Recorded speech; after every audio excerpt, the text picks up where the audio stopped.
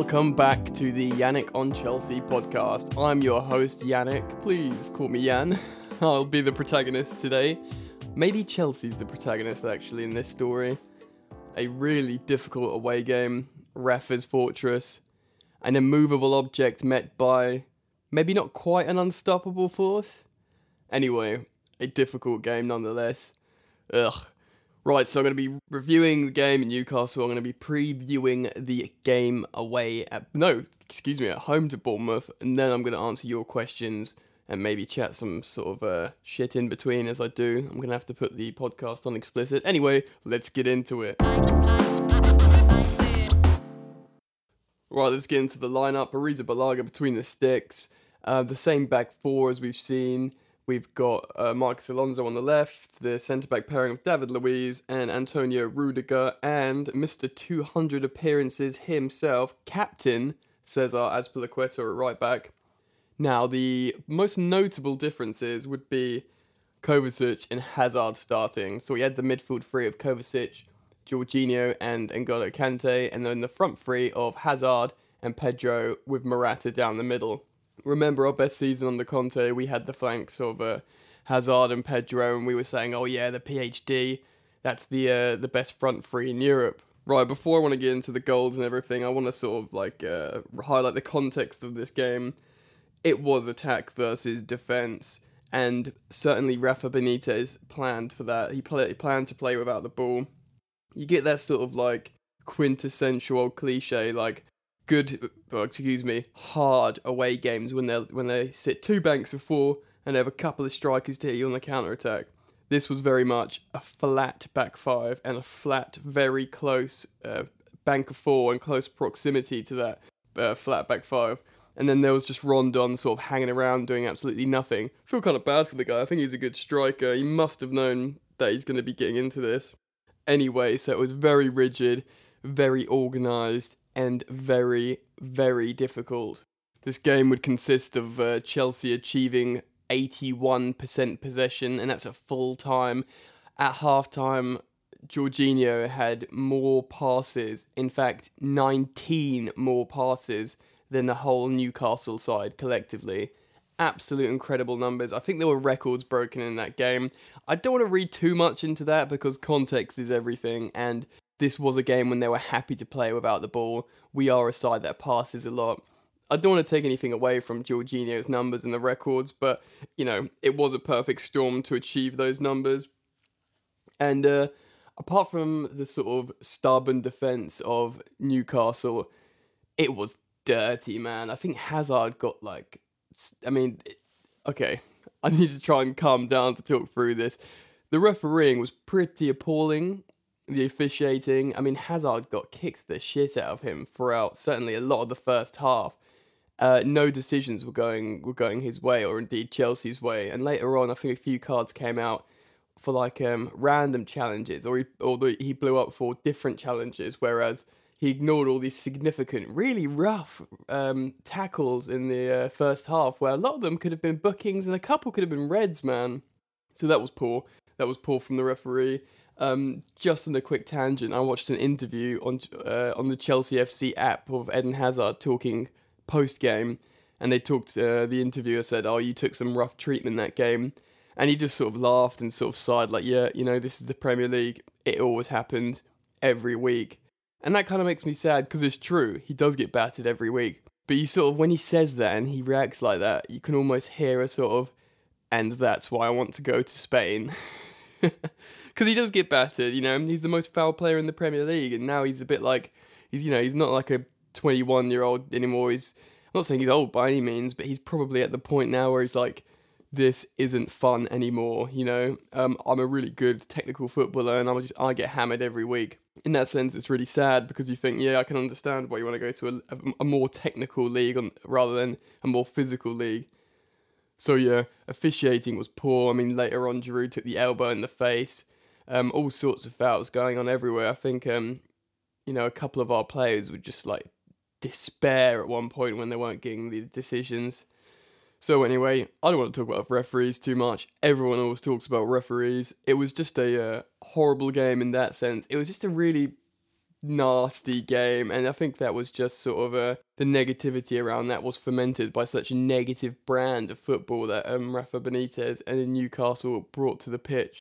So yeah, there's the context of that kind of the feel of the game. So apart from 81 possession, a million passes, and being battered by Newcastle for the game, more so Eden Hazard. Let's look at it. What was this game like? I'm not going to talk about the goals just yet. I want to talk about our sort of style of play. There was a lot of patient play. I think I tweeted out how this was such a lesson for Sarri about English football and what you might have to, take on at certain points, certainly on away games at these sort of defensive style teams. So yeah, we had lots of passes, lots of possession, not really enough of a killer instinct. We didn't break the lines enough. We did see some good football, some good combinations and forward play, but it's not enough at the moment, and that's absolutely fine because we are 9 points out of 9, and I could have accepted a lot less in terms of points on the board, and even progress to a degree because the shape's good. Defense isn't great, but it is better than it was. You can see that's going to just improve. Sarri himself sort of said, I'm not really worried about that. That will come. Like I said, it's killer instinct. There was a few moments where we should have done better. There's one that sticks in my head where Hazard dummies the ball. He leaves it for Kante, and Kante plays a 1-2 back to Hazard, and you just think, oh, liquid football, and this is going to end in a goal. But Hazard is hesitant. He turns and retains possession, but if he plays Kante back in, or just makes a different pass, or just turns and gets a shot away, we've got a great chance of scoring. But I mean, yeah, again, hopefully that's something he'll look at, and Sarri will look at, and they'll try and make him a bit more of a quick response, killer instinct. Play it in again quicker. A couple of instances Hazard had that. He didn't have his best game, but he still looked really good. I mean, I'm reading some articles saying that, he's the star of the show. I think that's because he did some, wicked stuff on the ball, and he demonstrated his ability. But for his ability, that killer instinct, I mean, he did take a couple of shots, one that nearly curled in. He can obviously do better, and he'll be the first to admit that. So in terms of, execution, it could be a bit better. Same with Pedro. Willian came on, didn't get to see much of him. I think he looked pretty good. He took the ball up when he needed to. He didn't get a decision nearing the end when we were trying to burn time. But, looks good. Barkley came on for Kovacic. He didn't score or assist or anything, but he looks good. Systematically, he looks safe. He knows what he's doing, which, Ruben was on the bench, which sort of silenced some rumours. But, but if Barkley can come on and answer a call to Sarri like that and systematically look after the ball, then you can see why he chooses him. And to be honest, I'm fine with that. Morata had a couple of chances. There was one instance when he was played through, and he had a heavy touch that took it away from him. But, that's kind of maybe a confidence thing. He generally played right in terms of movement. He took his goal really well last week. Let's not forget. So, I'm not giving up on him or anything. It's just he did play the system well. But when Giroud came on, you think, fuck, dude, maybe Giroud should have started this game just because of how Newcastle played. Maybe in hindsight, if Sarri could play again, he might have started with Giroud because just the headers, the knockdowns, we need a big boy up in there to sort of state some dominance, if you will. And Morata was just trying to sort of run the channels a little bit more, do a bit of interplay. A little bit unlucky at times, but yeah, it was alright. I mean, nothing sort of woeful from him. N'Golo Kante, man. Yeah, good bit of interplay. He hasn't had a bad game yet. And you know what, he was fine here, because this wasn't one of those instances where we were conceding chances, where people would say, one might say, oh, this is where you need the titan of the defensive midfielder, N'Golo Kante, sweeping up problems, mopping up, making those interceptions, making those recoveries. He's so good. This obviously wasn't that kind of game, so he did just get a chance to practice his forward play, his combinations, his passing. And like I said, that little dummy to 1-2 of Hazard looked great, so let's hope he does get really, really good at that. And when we do need him to do a bit more mopping up, he's in a position where he can get back. I've talked a lot about Kante last pod. If you haven't listened to the last episode, it's, even if the game's already gone, it might be worth going back and listening, getting my thoughts on it if you're interested. Might be a good opportunity actually to sort of offer another thank you to you guys, because I seem to have like a consistent bunch of listeners now, a decent amount I'm pretty happy with, and because the numbers have sort of floated the same, I'm assuming it's the same people listening, so hopefully it is you, listener. So thank you for supporting me by listening to the pod. And you know what? Time for a plug, maybe, if you can. If you do listen and you're enjoying it and you want to support me, by the way, I'm not going to say this like every episode down the line. It's just what I'm trying to build more of an audience. If you have iTunes or Apple Pods, I mean, if you've got an iPhone or a MacBook, you will. Please give the podcast a 5-star rating and a positive review. And then, I can keep doing that if you enjoy it, and hopefully build an audience and, expand the Yannick on Chelsea conversation online, on social media, and through the pod. Anyway, so yeah, I was talking about Kante. There's not too much more to say about him other than that. Kovacic was surprisingly quiet. I think maybe because he started this game. I think it was easier to come on last game with 30 minutes and demonstrate his passing ability and football intelligence versus a tired side, whereas now he was asked a very difficult question, one that's difficult to answer. Remember, he's in a new league. And some good combinations still. Alright, is there any individual performances that I want to talk about? I'll probably talk about Alonso in the social media questions section, as well as David Luiz. That sort of came up a couple of times, especially with the goal that we conceded. Let's just see if there's anyone else. Pedro, again, a bit quiet, did a couple of good things. Nothing too impressive. Same with everyone, really. I mean, it was a collective sort of performance, ups and downs. A few like nearly moments. But apart from a couple of players that I'll talk about later in the pod, I think that is it. So let's talk about the goals. Fortuitous. For all the dominance in this game, statistically, the goals were pretty lucky.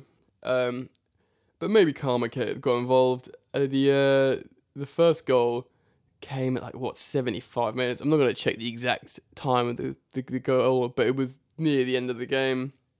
At that point, you were just like, screw it, we'll take it, yes, whatever, because it was just becoming such a frustrating dance going round and round and round of the defence attack.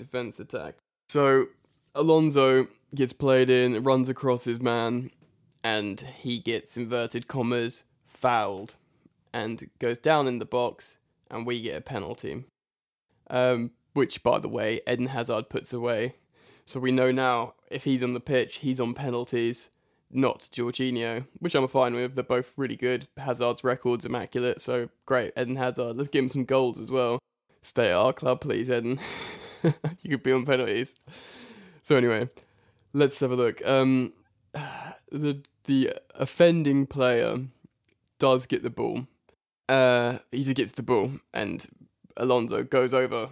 So for me, it's not a penalty. The argument can be made, and actually Ruud Gullit on Match of the Day, maybe because of his Chelsea connection, he thought it was a penalty, as opposed to Danny Murphy saying it's not a penalty. I don't think it was a penalty. The argument would be made that his foot went over the ball, maybe. His 2 feet slightly in the air went over the ball, sort of hit Alonso and took him out. I mean, but where do you draw the line? Sometimes you get these wicked slide tackles that you send the opposing player, the player in possession, flying, and everyone will applaud, good tackle. And that's what we like in the English game to a degree, so, you've got to take the blue-tinted glasses off. I was trying to chat to my mate who's a United fan yesterday, and I was like, yeah, maybe a pen. And he's like, oh, you got your Chelsea glasses on, mate. Maybe I did. Anyway, like I said, it was difficult. That game was so poorly officiated, and we didn't get any calls up until then. Our star player was getting battered. The referee wasn't protecting him, so take the penalty. It's converted, 1-0 Chelsea. So the second goal, which was the Newcastle goal, let's go back to the theme of poor officiating, where Yedlin, he's running down the right wing. Giroud is doing his defensive striker work, and trying to prevent, the attack, the break, or whatever the hell it was. And he took an elbow to the face and hit the deck. I mean, it was a foul. I was a bit annoyed how the whole of that Chelsea backline, everyone was like, oh, now he got elbowed in the face, and we stopped playing. I mean, you learn in like Sunday League when you're 7 to play to the whistle. These professionals didn't play to the whistle, we didn't get the foul, and we conceded the goal. I don't blame Arrizabalaga for that. I think he had a decent to average game. He's getting away with quite a good run, I think, Arrizabalaga. He's going under the sort of spotlight well enough, which I'm really pleased about in terms of his age, inexperience in the league, and price tag. So I know I'm off on a little bit of a tangent here, but I just wanted to get that in about Arrizabalaga. I am happy with him. He does look good. He looks confident when he plays, and I think he might just do well and slip under the radar enough for him to just be considered a good developing keeper. So yeah, that goal. Oh, David Luiz ducking, stopping. Jesus fucking Christ. Anyway, Giroud should have I know he wanted the foul, but don't ask for the foul there, dude. Maybe hold your face, scream a little bit, but don't hit the deck. Let people play on, because this is the kind of shit that happens, man. So 1-1, I think this is 85th minute or pushing it. You just think, oh, here we go, this is it. But we came out fighting. This is a lot of the Chelsea FC over the years. There's always been this sort of never die attitude. Well, in unless when there wasn't, third season Jose, second season Conte. I mean, it's a team that does know how to come back and win late. And this was demonstrated in this game. We pushed on, and Alonso put the ball in. It came off the Newcastle player and was ultimately an own goal. But we got the goal late. There was 5 minutes of extra time. We sort of was a little bit of gamesmanship here, which is absolutely fine considering the whole 90 minutes from Newcastle. And yeah, we saw out the game. There's nothing really else I want to talk about this game too much. It was just a shit show. It was a long, difficult slog, marathon, poor officiating. We got battered by the opponent, but we came away with the 3 points, which would keep the boys happy. 9 out of 9 points, 3 out of 3 games. Let's go, Chelsea, and let's fucking move on from this review section. Well, welcome to part 2 of the Anacon Chelsea podcast. Let's look ahead. We have Bournemouth at the Bridge. That is a lovely sounding fixture, isn't it? After these opening few games, that does sound like a proper naughty little fixture. A team like Bournemouth that do like to play football, not too rigid, not overly organised. They do have a little bit of a goal threat, which you think, before we're completely sorted defensively, might cause problems. But generally, on paper, in the context of how things are going with us, with them, that's a good game. Especially as at the Bridge, we can express ourselves more, we can actually try out these combinations on a team which will be offering more space, and we can score goals, hopefully. I know Callum Wilson's looked better recently, Josh King's decent enough. Our ex-boy Ake scored a goal, didn't he, this weekend? He looks good. He's a very solid defender. And whenever he comes to the Bridge, he has something to prove, I think. He scored against us last season, of course. Never any hard feelings. I bloody love Ake. And, Begovic in goal, decent enough. Also an ex-Chelsea boy. So, those two will have something to prove. But generally, I think, other than those two players coming back with not a chip on their shoulder, well, maybe, I don't know. And also the offensive threat. And actually, I kind of rate Fraser as well in the midfield. But they're a good test. They're not a complete walkover, but they play a brand of football that will let us play ours. That's the most important thing. Eddie Howe's not ever set up to play defensively. I can't see him changing now, and I can see a decent game. There's always a sort of danger that we will... I don't want to get overconfident because I'd like to think Chelsea never do that in the Premier League, but maybe try not necessarily overplay, but just the mistake might cause Bournemouth to get in. They can be a good counter-attacking side. They're quite quick. Fraser, Wilson, and everyone running. Jordan Ibe as well. He's decent, isn't he? I mean, he's never really scored many goals. I think he might have scored a couple of goals and a few assists, but on the break, he's incredibly fast. He's a player. So yeah, I reckon it won't be a walkover, that game. It's just the ideal fixture for us to express ourselves. I can't really, even I was going to say something like Cardiff, one of the perhaps weakest teams in the league. but they'd be more difficult for us to break down. But at least if you went into, say, at home against Cardiff, you'd expect a win eventually, even if it was more difficult to score. With Bournemouth, you expect to see a more exciting game and us to express ourselves with our exciting new brand of football, but there will always be a danger, because Eddie Howe, he's a Premier League regular now with Bournemouth. He's done very well, a few mid-table finishes. He's no mug. If he gets the chance to sort of exploit new frailties in this Chelsea side, he'll do it. And but it'll be a good game. It'll be a good watch, I think. They beat us last season, didn't they, Bournemouth? Was it them who did the 4-1 or the 3-0 near Watford and Bournemouth? Those dreaded two fixtures. Anyway, they'll have that fresh in their heads. But then again, Newcastle 3-0 fresh in their heads. We went there and won. We're breaking themes this this season. So, yeah, I'm confident. Not massively confident, but I think it'll be a good game to watch. Two teams that will try and play football, but ultimately the quality of one and the one that's at home should prevail. So, I mean, there's not really much to do when I do these previews, especially if there's not much narrative, if it's not a derby. And there's not in this sense. I've just looked at sort of the tangible facts of it, and I think it'll be a good game. That hopefully should be 4 wins out of 4. Maybe by then, say, Watford have dropped off. Spurs, Liverpool, I don't know who they're playing next, but I can check right now. Liverpool are playing Leicester away. So, it can be a tough game. Vardy's still out, isn't he, with that red card? So he's got he had a straight red, so that'll be 3 games he won't be able to play for. Anyway, I'm not saying we'll be top of the league, but it's looking good. It's a nice start. It's a long old road. It's a marathon. So hopefully, 3 points at home against Bournemouth. I am going to predict. I think they'll score because they can score goals, and we're not immaculate. We can just concede goals. That's just what we're doing at the moment until we're completely set up, and we might have to solve a problem in the back line, which I'll be talking about in the questions section. So I'm going to predict a 3-1, potentially a 4-1, but that would be me saying 2 predictions. So you know what, this is a 3-1. We're going to beat Bournemouth at home at the Bridge. And let's wrap up the preview section and move on to social media questions.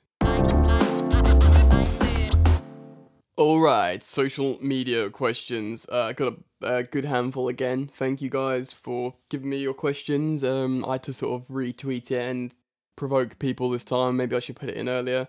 Maybe I should Photoshop a photo every single time so I grab you more aesthetically. Ask me questions. Jose A. Flores. He asked me, well, this question's probably already been asked. Why the hell are we using a 3-man midfield with Kante up top? He talks about 3 years of playing recovery midfield and being so good at it. Yeah, I mean, I don't know if you've listened to the previous pods, Jose, but I sort of spoke about Kante at length, about all his accolades, his sort of trophies and awards for being, just so fucking good, as the best DM in the world. Such a sort of awesome man and humble chap and professional while doing it. Yeah, but I understand that he can't play the DM role in the Sarri system.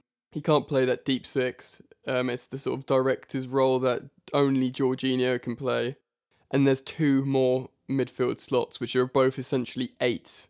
Forward running, attacking, creative, sort of passing midfielders.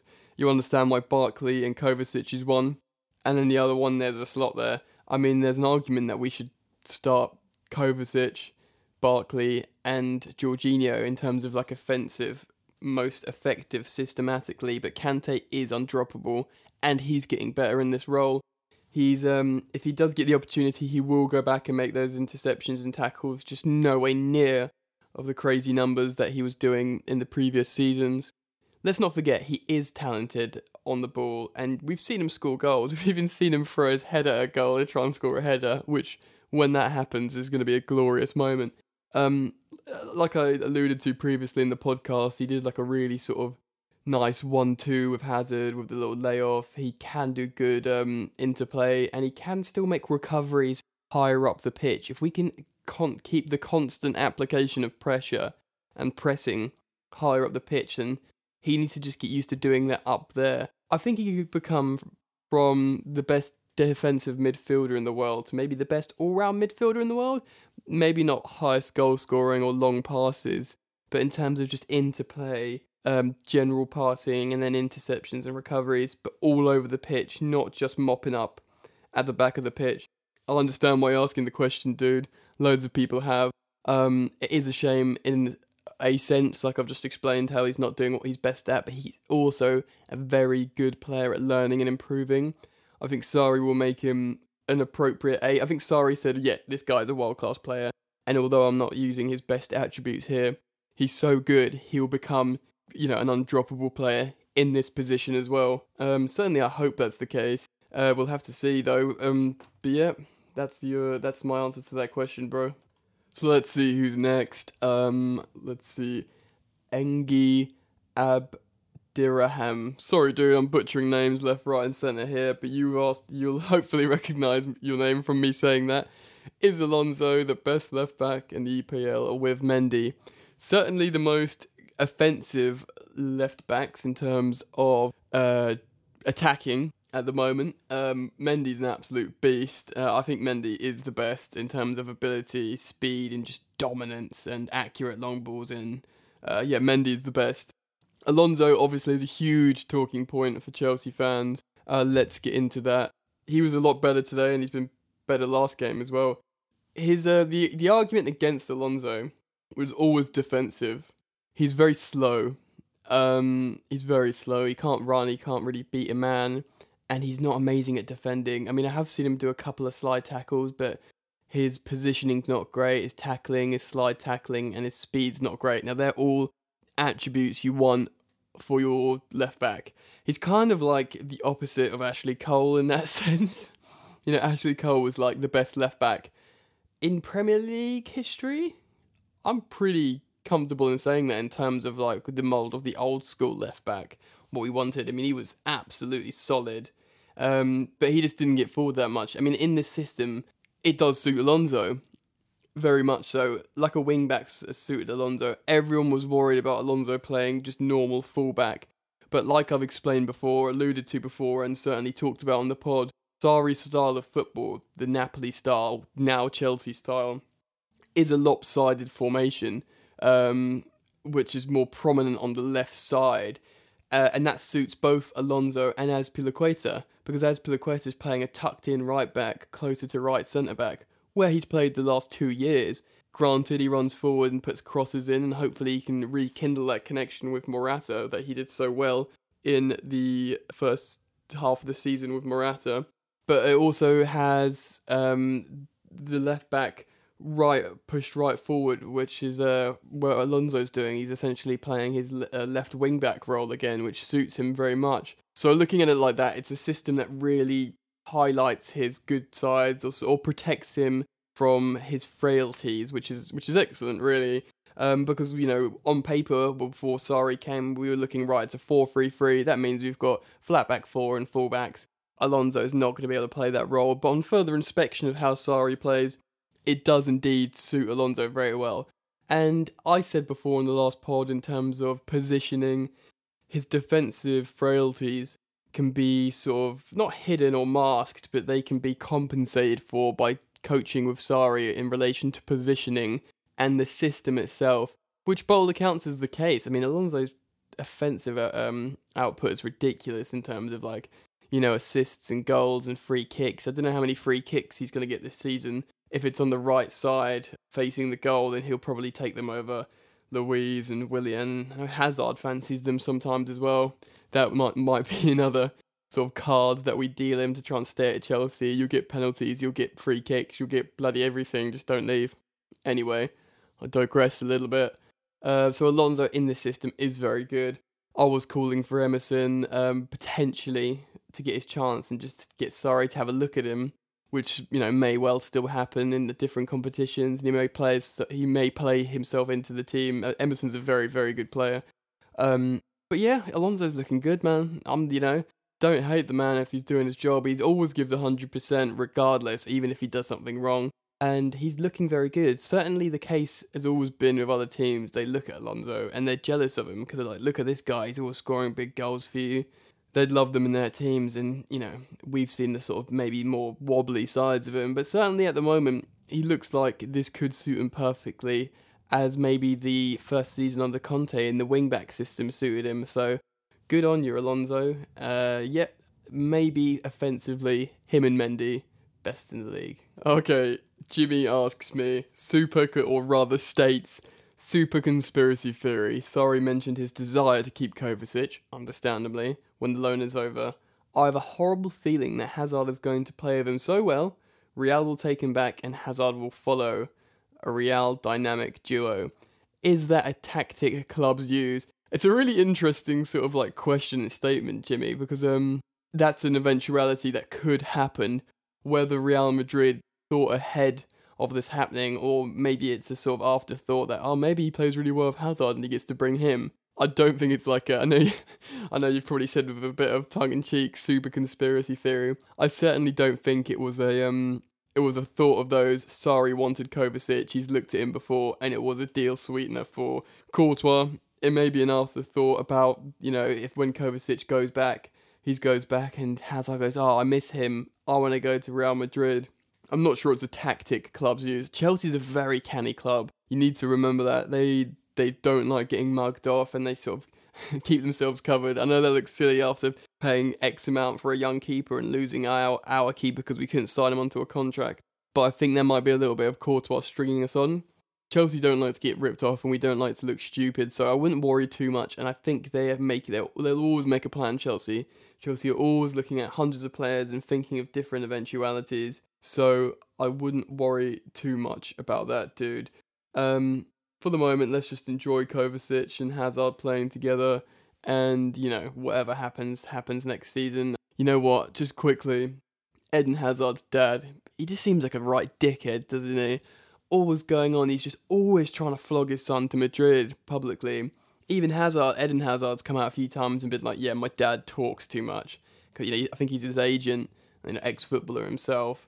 It's almost like, I don't think he had a very successful career, and he's probably doing that classic, live my career through my son.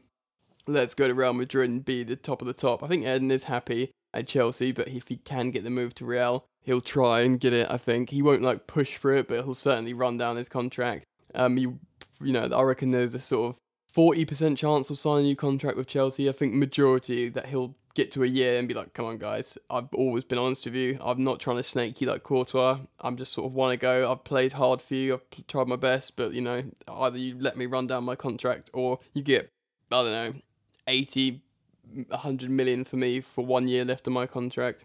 But his dad came out recently and says, I think he might never get his move to Real Madrid. It's a bit like, come on man, shut up, just let it, it's just these tactics of just stropping.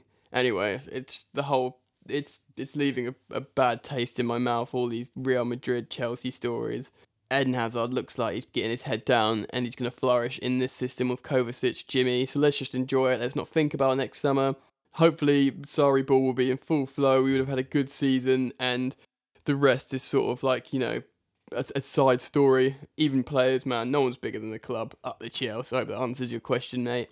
Okay, David talks about Ruben Loftus-Cheek, about him looking lethargic, a tad lazy, with England getting the ball turned over. He's great on the ball, yes he is, in other aspects, but it looks off the pace and uninterested when in a high-intensity manner that Sarri likes. Good question, dude. He's very good on the ball. He's a tank. He's quick. I have talked about Ruben at quite at length on previous podcasts. He's very quick, he's strong, he can draw fouls, he can hold up the ball for a speedy, bombing, box-to-box midfielder. That's good, when you can stand there and draw fouls like a big centre forward as well. Yeah, it's difficult to see him coming into this Sarri system. I think Sarri's just had very little time, and he's arrived, and he had, his time was cut short, his players weren't there, but there was a player that was there, Barkley, hello, I have not been at the World Cup, I'm incredibly highly rated, quite young, and I've spent all summer getting fit and studying your Napoli system and how you'd want me to play. For a coach who hasn't got much time, he's going to look at him and go, lovely, jump in, mate. Whereas Ruben was away at the World Cup. I know he's going to be our child prodigy from the academy. When you talk about his play in England, I think he's actually played very well at certain times of England. He got that man of the match against Germany before the World Cup. Everyone was like, "Wow, this guy is mustard now." For the American listeners, that means really good. So it's difficult. You also go on. You must add that he's really great, and you hope he makes an impact. And then you go on to talk about Jose and Conte. Yeah. Okay. So basically, under Sarri, I think you're trying to sort of get to here. Can he play under Sarri? I think he can, but it's not his his strengths. He's a technical player, and he can do good one-touch interplay. Therefore, he can play Sarri ball. But we've seen him at his best when he picks up the ball, he goes out wide, he bombs along, he draws fouls. It is a different style of football than what Sarri plays. But that's not to say he can't play this. He's a good technical player, and Sarri's an excellent coach. It's just due to this, the narrative of Chelsea. It says that he might be a victim of circumstance. He probably will play. I don't think he's going to go out on loan. I think Sarri said something in a press conference about look at Winter, maybe a loan in Winter or something. I don't know. I think he's been real with him. Like, look, mate, I'm playing these guys. If you want to hang about to Europa, you can start in the midfield with whatever, Drinkwater or whoever's there, and we can see how you get on, mate. But Sarri does like his starting 11. If you look at Napoli, it's going to be difficult for Ruben Loftus-Cheek, David. He does have a sort of...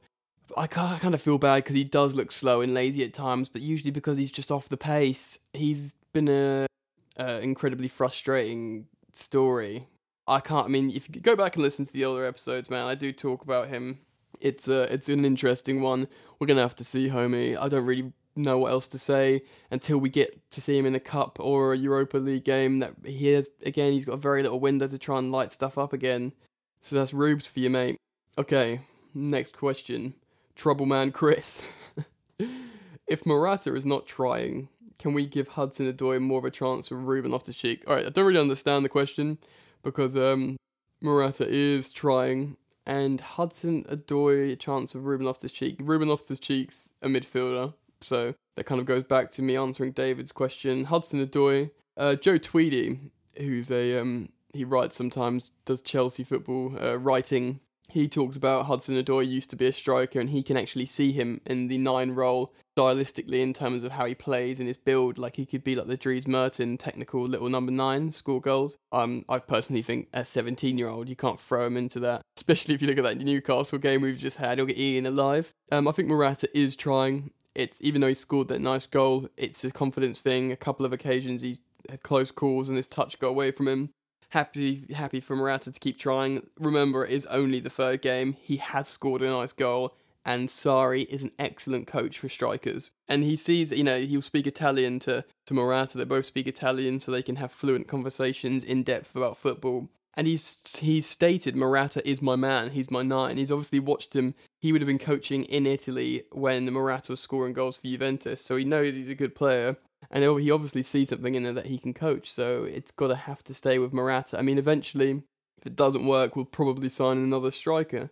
But for the moment, it is Morata. Hey, Ryan, what's up, man? You left some questions. I'll probably come back to this other one here, but he says, who's your top 3 Chelsea managers of the Roman era? Of the Roman era? Oh, God, that's difficult. Jose Mourinho, Ancelotti, for when he first came in and just blew everyone away with his goals and that style of football as well. And probably looking at everyone else, it would have to be between Conte and Sarri. It's the thing is, everyone's pleased Conte left, but if I wanted to have a romantic view of Antonio Conte, it was that first season, man. I don't want to be too much of a romantic looking about, but we broke every record in the Premier League, bar a couple of ones that we already held anyway. He was jumping in the crowd. He changed the system radically, and there was just so much narrative in that season. We blew Jose Mourinho's Man United out of the water at the Bridge 4-0. If I looked at it through just that one, I'd say Conte, but I think this could turn into maybe Sarri because of the brand of football. But I don't want to say Sarri because it's a bit of a cheap answer, and it's very early. I'm trying to think of other managers. Vic Bosch was a failure. Scolari, no. Benitez, no. There's, probably hopefully not missing anyone significant, but all the sort of short-term ones in between didn't really do it for me. Okay, this is a big one. A load of people have just talked to me about this on my Twitter page anyway. Eddie has said, can you speak on Luiz's performance the last 3 games? Is it time for Christensen to start? Thank you, Eddie. A lot of people have talked about this. It is a difficult one. I know why Sarri wants Luiz. He's a senior figure. He's won everything. He's played a lot of different leagues. He's very cultured. He's intelligent. He's compassionate. He's a good baller. He is an intelligent footballer. He has the capacity to do good things, long passes. Like I said last week, he did a really sort of intelligent little move to do a shimmy to an offside trap. That was a very deliberate move. The only thing is, they're becoming few and far between, and he gets a rush of blood all the fucking time and does something silly, and he did that little... He's not at fault for the goal, but it did look like he ducked. So what's the alternative? It's Christensen. Christensen's an excellent footballer, and we all were purring when we saw him last season before he had this sort of turn of form. Yes, Christensen might make less mistakes, but I can see why Sarri wants Luiz for those reasons I've previously stated. But there is a case where he'll play himself out of the team. It happened to him before. I think he'll sort of maybe he fell out with Conte, but maybe under Sarri he'll sort of understand if his form drops. It will be more of a meritocracy. There'll be no sort of animosity or like drama. I hope, touch wood.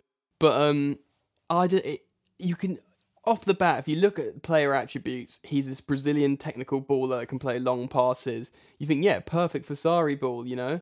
But Christensen did also do some high-profile mistakes last season, let's not forget. He will get a chance, Christensen. Sarri will look at him. He'll look at even, like, you know, Ampadu as well. Again, I think Ampadu, like Hudson-Odoi, might be a year or 2 off first team sort of solid start.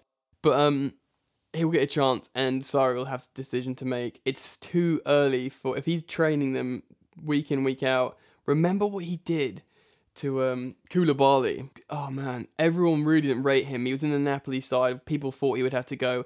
He's, like, the most sought-after centre-back in Europe. Like, apparently he's, like, an £80 million centre-back now. You know, he's so good, intelligent, and aware, and he's technical, and he's so big and strong.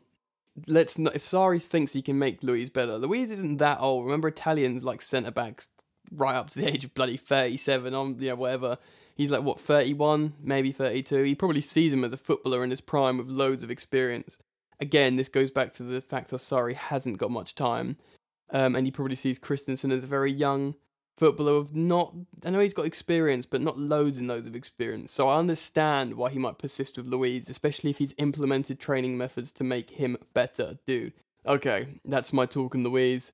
I know everyone's been complaining about him, but I just wanted to state my opinion with that kind of stuff. So that's how it is with Luiz and Christensen. Morin Jr. asks, who's going to be our captain? Well, it looks like Azpilicueta, because Hazard started and so did Azpilicueta.